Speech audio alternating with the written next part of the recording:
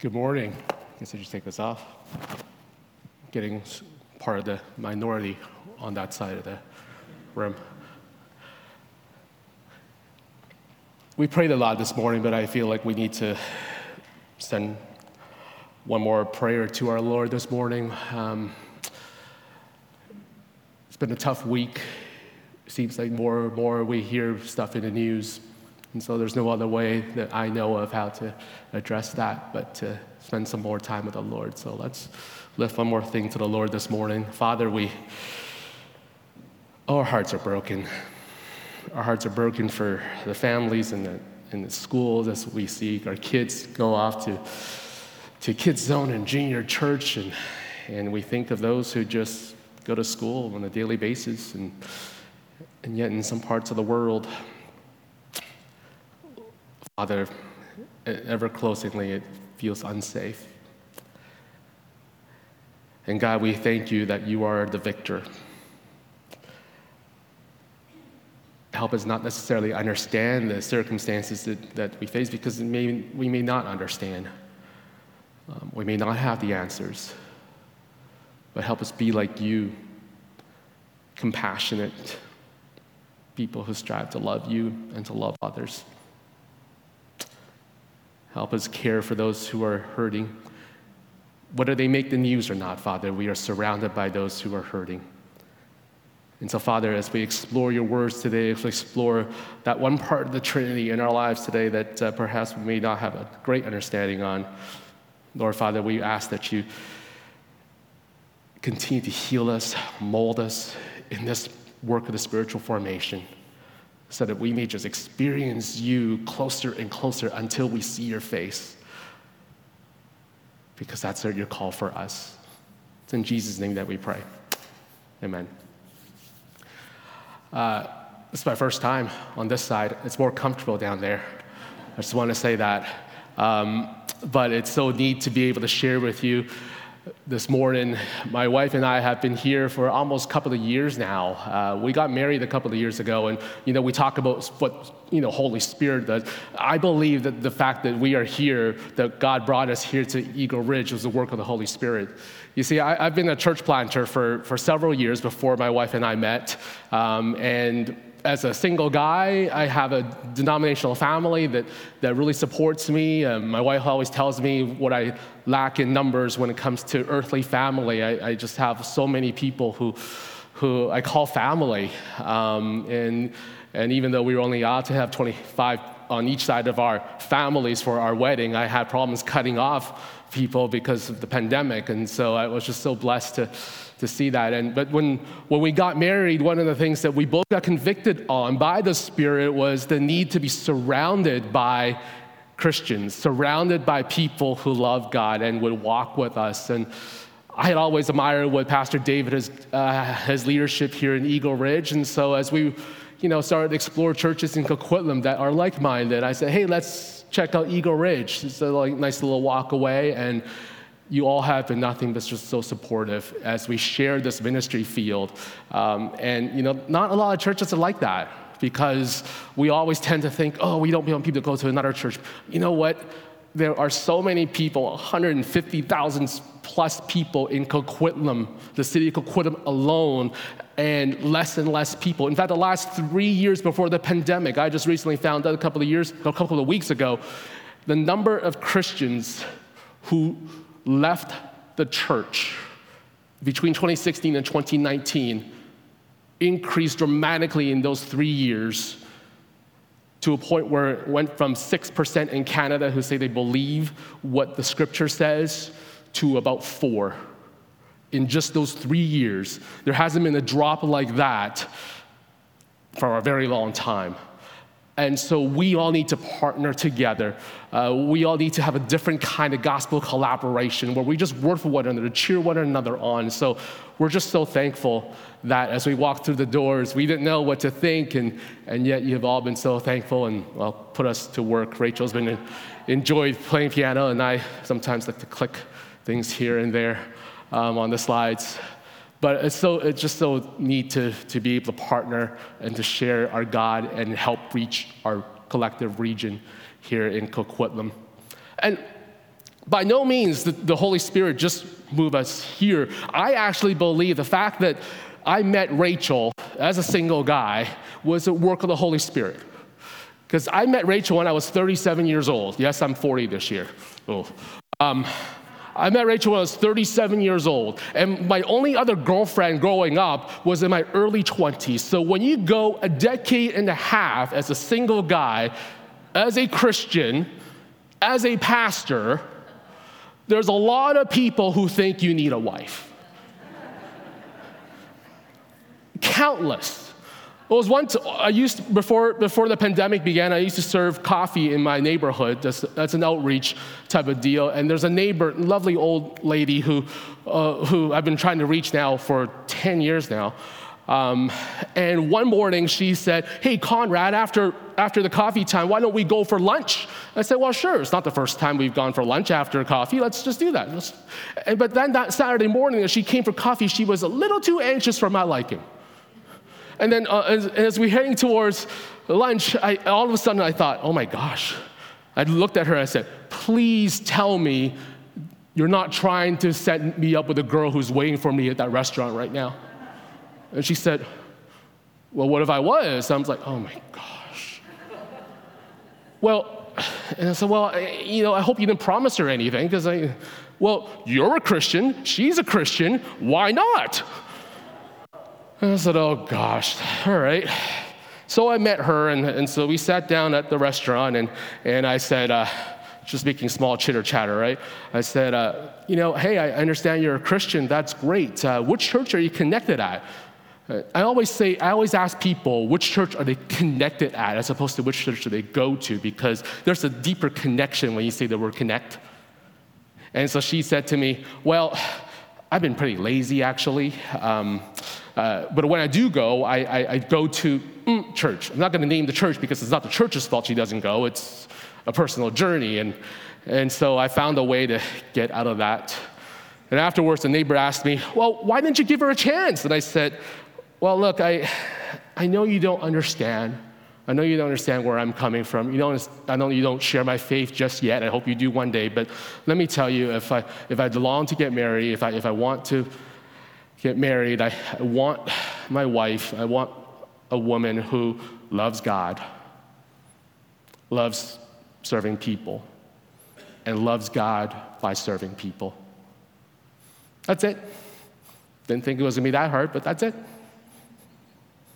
And then there were times where I got myself in trouble too, because a lot of people start telling me, "Oh, you should date. Well, don't focus on that too much. Just see what it's like. You never know what that person is like until you try dating them." And so, definitely you start thinking about friends you have in your life, and you think, okay, gee, I wonder, and there's one particular friend of mine, and she and I got along, but I know when that as much as she loves serving people, as much as she loves hanging out, as much as she's a good girl who goes to church, I had some questions about her faith. I had some questions about how steadfast is her faith. But again, when you're surrounded by people who are telling you, "Hey, give it a chance, give it a chance, give it a chance," so I thought about it.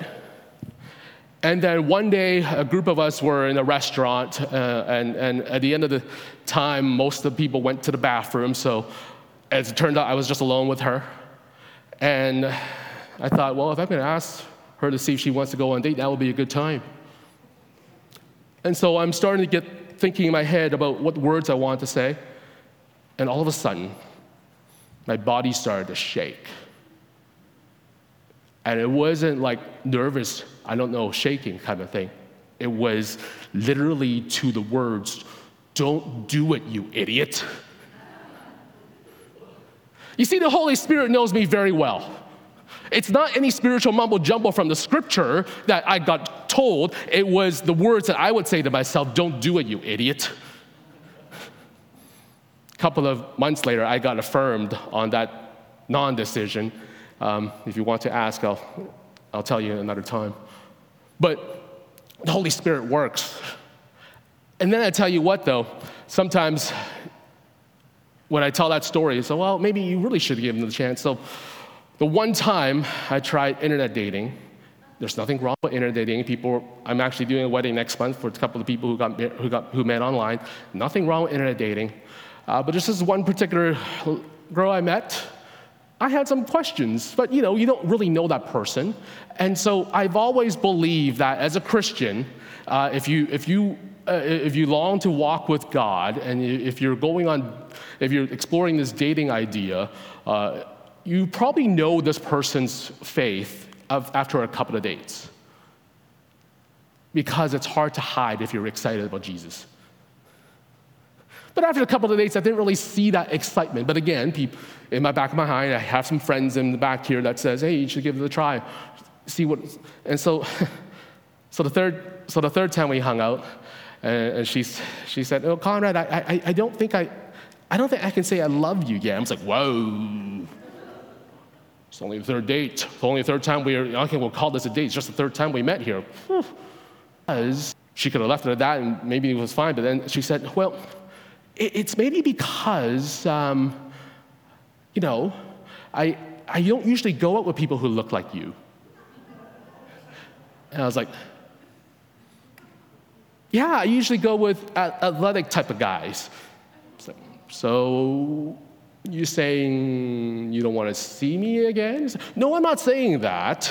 I'm thinking, but I am. See, the Spirit works in some strange ways, gets my attention the way He knows how to get my attention. And then yet, here I get a phone call from a friend who said, hey, I got this coworker of mine, and I was done. I was done trying to, because I was actually content being single. I was like, what? If she shows up, she shows up. If the Lord meant for that, I don't necessarily think a person is meant to be single or meant to be married. God has sovereign in my life, and I'm just going to follow what He says. But then this friend kept being persistent, and so one day, this Bengali girl in Langley, I met Rachel. I was just there to kind of, do my friend, kind of get my friend off my back. The next thing you know, we sat there for 3 hours talking, and there was no question about what she was like. No question about her faith, no question about her walk. She probably hates every single word I'm saying right now. And the Spirit says, hey, this one, you might want to slow down here, not brush it off too quickly. I hope I'm not minimizing the role of the Holy Spirit. But see, the Holy Spirit brings us to Him, to the Trinity that we just sang about.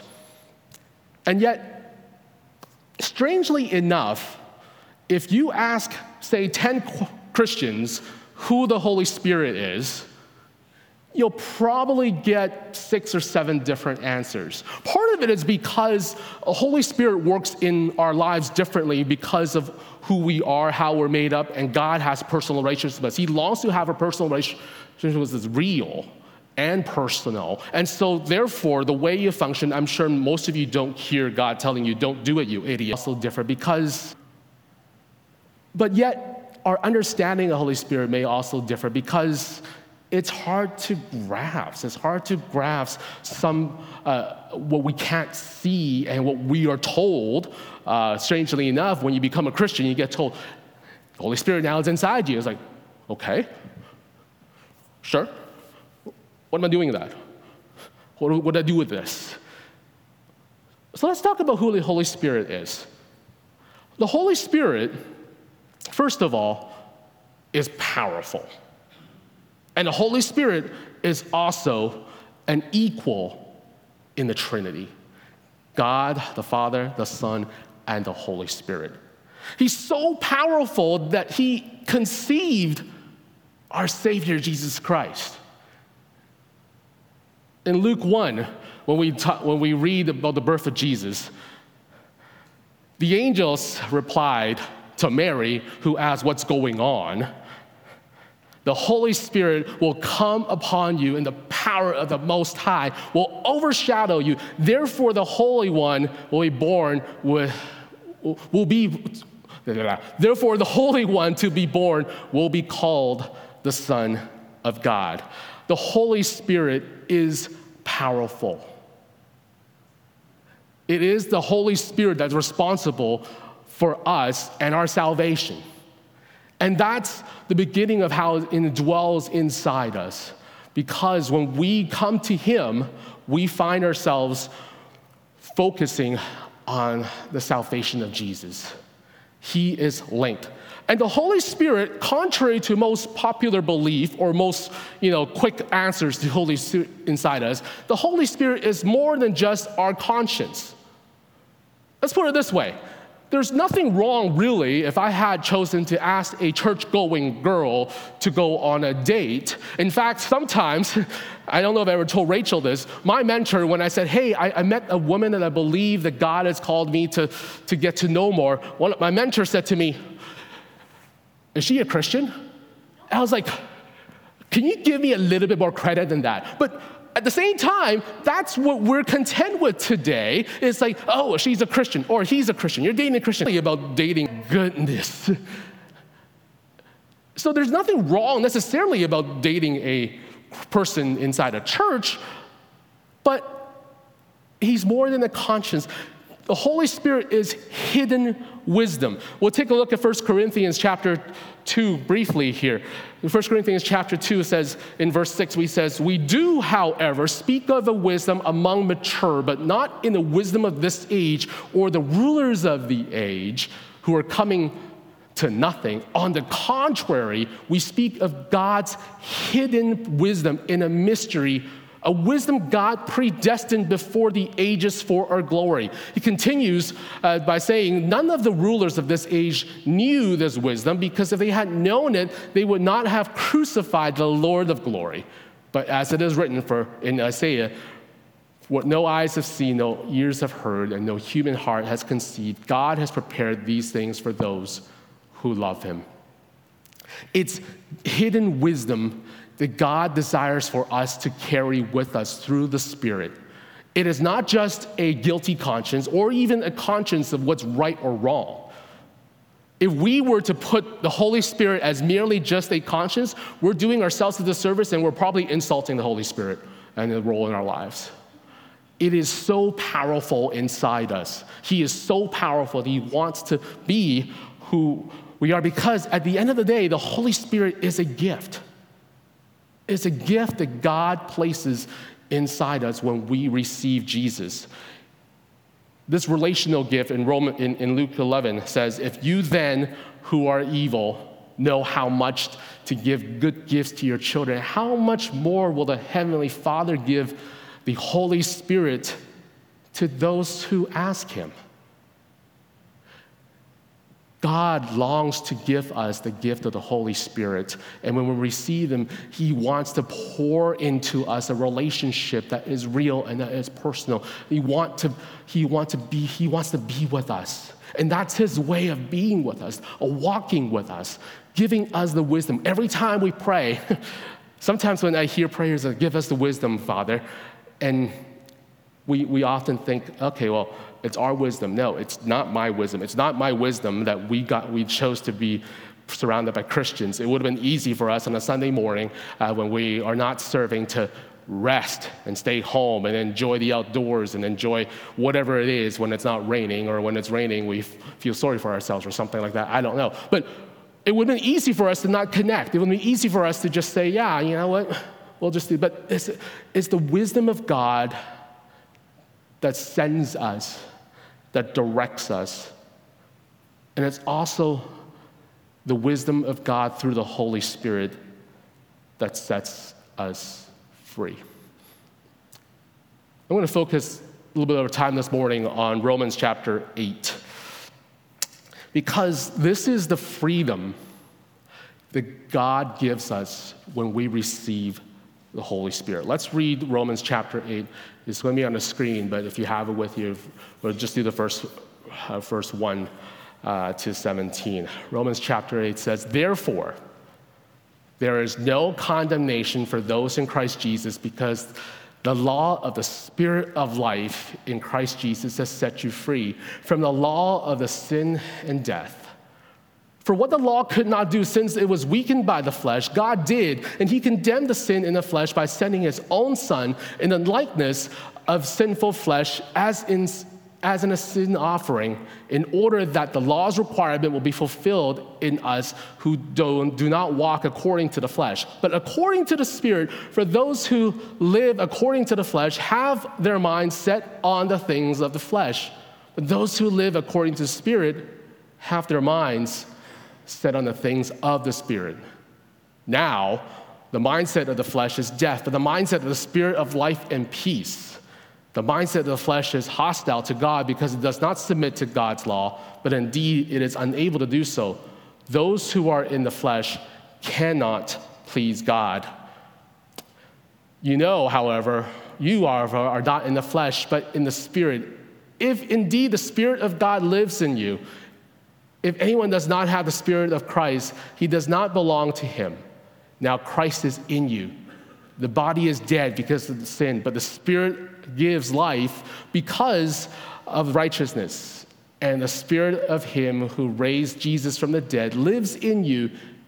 Then he who raised Christ from the dead will also bring you your mortal bodies to life through the Spirit who lives in you. A Holy Spirit is placed in our lives. There's debate about whether it's always been in our lives or whether it's something we uncover when we receive Jesus. But the Holy Spirit is placed in our lives first and foremost to set us free, to have that condemnation-free life. It is not a guilty conscience, as I said before, because a guilty conscience means that we're always scared, you know what I mean? Always scared of doing what's wrong, always living in fear of, whether we're right or wrong, whether somebody's gonna be upset with us or not. I'm a Chinese kid. I grew up, that's my culture. You're always scared. And so you're always scared of, what's going on. Are you gonna be punishing? There's no punishment, because the punishment was taken by Jesus.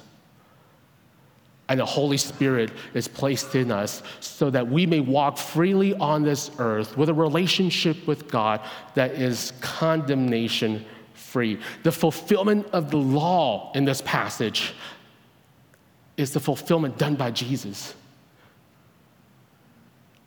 And so when we have the Spirit in our lives, when you think of the Holy Spirit in your life, it is about that freedom to experience what God longs for you and what God desires for you in your life.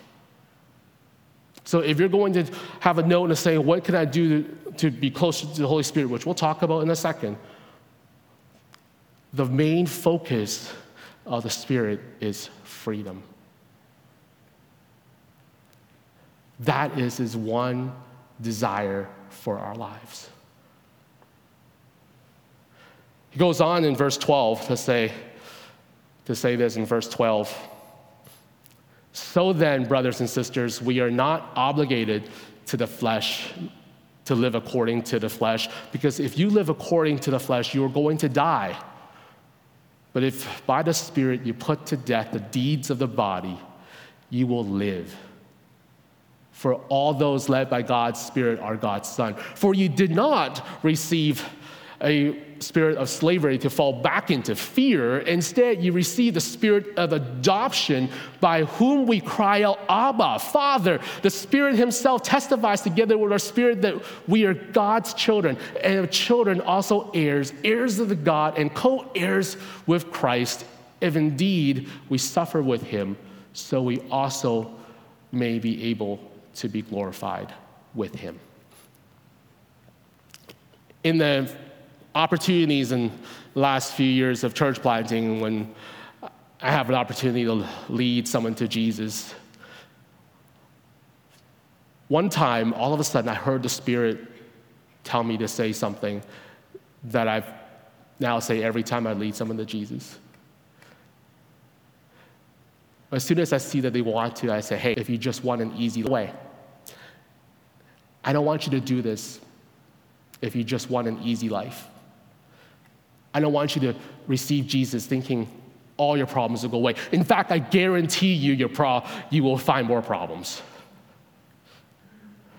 The Spirit sets us free from the shackles of the earth, from the bondage of the earth, and it shows us reality. And sometimes, folks, reality sucks.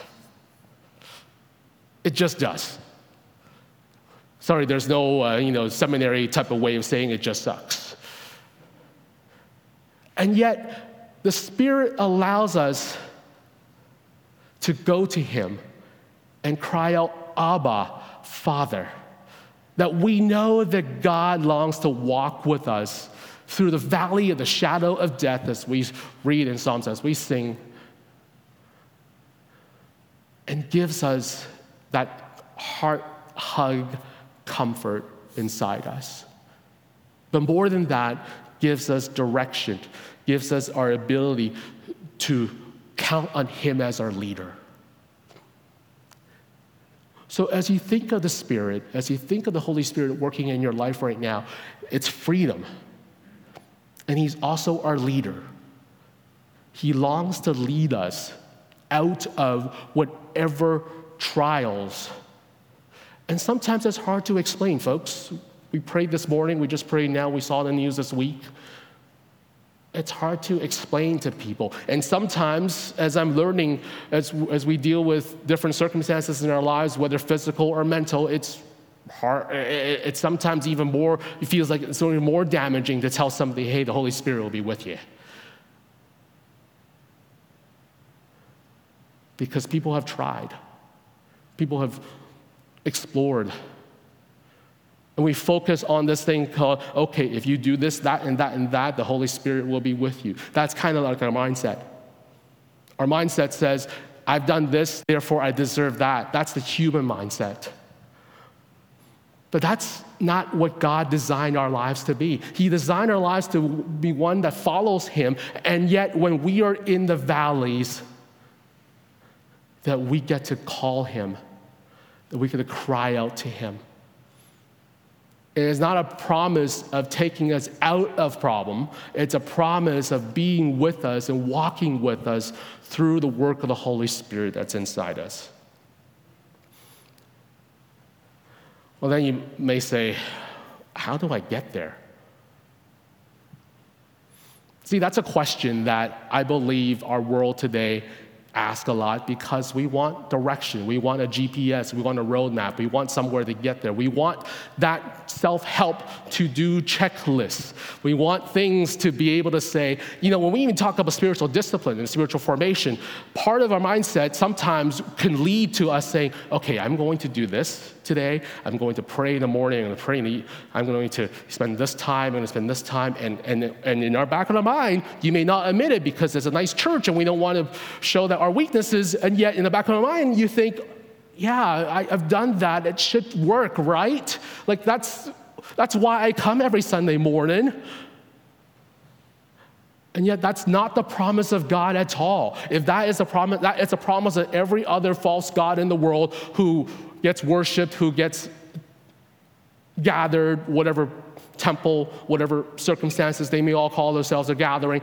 But that's not the purpose of God. The purpose of God was never to do this, do that. The purpose of God was never for us to come to church. The purpose of God is to worship him, follow him, and trust the Spirit. So how do we do that? Let me think of Mary, for example. We talked about Mary and Joseph earlier. Can you think of what it would process, what it was like to hear that the Holy Spirit has done some work and you're going to conceive Jesus? And think of the words that we read in Scripture. Joseph saw it in a dream. Mary had an angel, maybe more convincing than a dream. And the responses were, yes, Lord. Would you, in 2022, be able to say yes, Lord, to that? Think of the connection that they must have had to God. Think of the way that they just trust God. I know I would have some questions. I know I would be hesitant. I know I would be uncomfortable. And yet, the relationship is so close.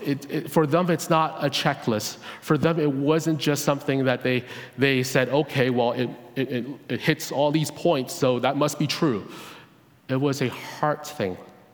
In 1 Corinthians 2, verse 12, it says, now we have not received the spirit of the world, but a spirit who comes from God, so that we may understand what has been freely given to us by God. We also speak these things not in words taught by human wisdom, but by those taught by the Spirit, explaining spiritual things to spiritual people. It is not something we're going to understand. It is not a checklist that we can say, yeah, For them to turn to God and say, yes, Lord, we'll go through with this, is a heart relationship that they've drawn close. But you're here for a checklist, aren't you? You're here for a way to get closer. So I'm going to give you one. And yet this checklist is not a checklist, it's an evaluation. It's an evaluation on what we experience. In fact, later on in verse 14 of 1 Corinthians 2, the person without a spirit does not receive what comes from the Spirit because it's foolish to him. He is not able to understand since it is evaluated spiritually. We're going to take a look at some spiritual evaluations for us to draw close to the Spirit. It comes to us from 1 Corinthians 10. And this is a checklist I often use in my life. Verse 23 onwards. And when I say the first words, you're going to say, oh yeah, I've heard this before, because it says everything is permissible, but not everything's beneficial. Everything is permissible, but not everything builds up. Like, hey, hold back. The words sound kind of weird. It's like, hey, hold back, don't do this. But you know what? God, through the Apostle Paul, want this passage to be a passage of freedom. It actually desires us to set us free and help us draw our minds to his thinking. And what Paul is saying is that everything is permissible, but not everything is beneficial, means that don't worry about what you're doing. Not everything is good on this earth that God created, just that everything doesn't build up. So the first question when you think about how to draw closer to the Holy Spirit inside you and the decisions that you make is, how does this decision affect my personal relationship with God? Does it bring me closer, or does it tear me? And as much as we want this lukewarm way of living, we know what Jesus says about lukewarm in Revelation. There's no decision, there's nothing that we do that doesn't either pull us closer to Jesus or pushes us farther away. And so Paul challenges the church in Corinth to think, what builds us up? What builds you up? And then the next verse, in verse 24, he says, no one is to seek his own good, but for the good of other people. So alongside with asking ourselves, how does it affect my personal relationship with God? We also ought to ask ourselves, how does this decision, how does this mindset, how does whatever we're doing affect others and their relationship with God? When I was a youth pastor, I often kid and say, well, like you may be enjoying enjoying a bucket of ice cream in front of somebody who's working their butt off on their treadmill. And while that sounds silly, there are other things that is permissible for us that may be not so helpful for others. How does our choices affect others and their walk? Does it lead to them getting closer to Jesus, getting closer to receiving Jesus, or drawing closer so that they can experience Jesus more, or does it push them farther away just because we want something for our good? But then here's the kicker. In the verses after, Paul talks about what's been sacrificed with meat. He says in verse 25 and onwards, eat everything that is sold in the meat market without raising questions for the sake of conscience, since the earth is the Lord's and all that's in it. In the time that Paul was writing to the church in Corinth, there was a lot of sacrificing going on.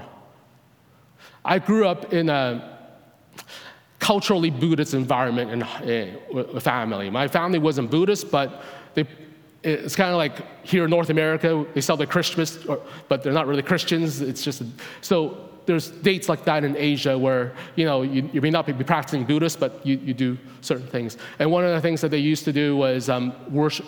I still do actually, is ancestral worship.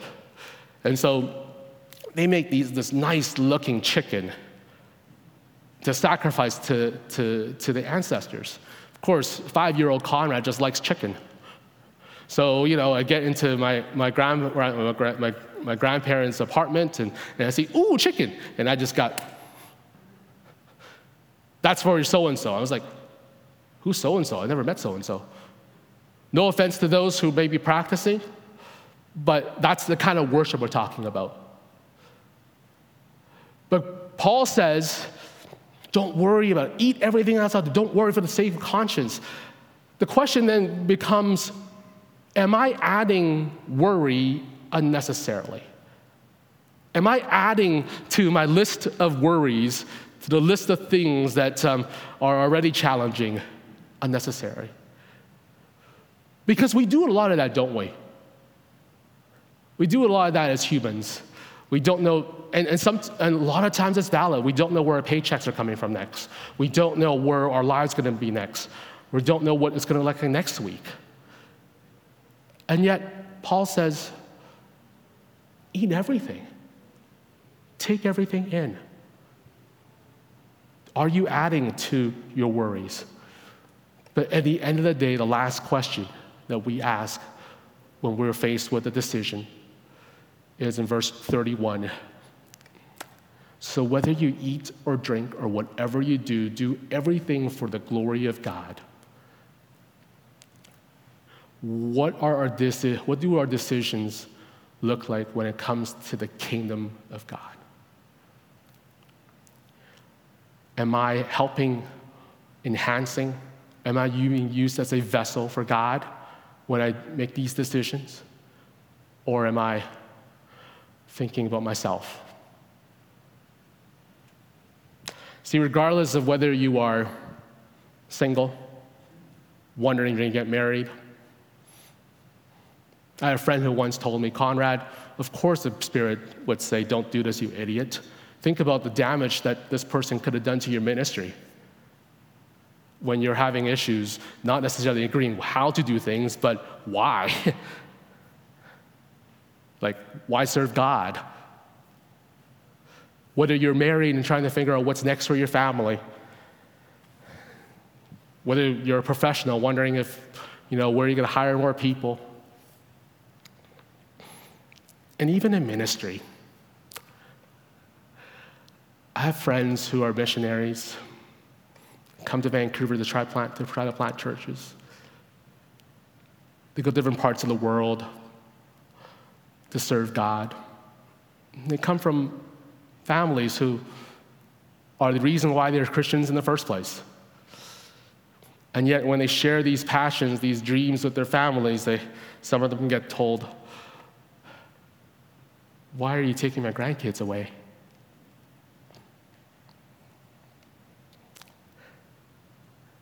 And I know in my own life, every time that a Spirit speaks, there's a crisis of belief.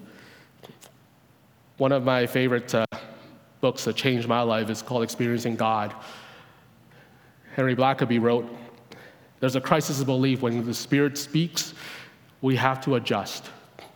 And the crisis is not necessarily what to do, it's do you believe God the way you long to?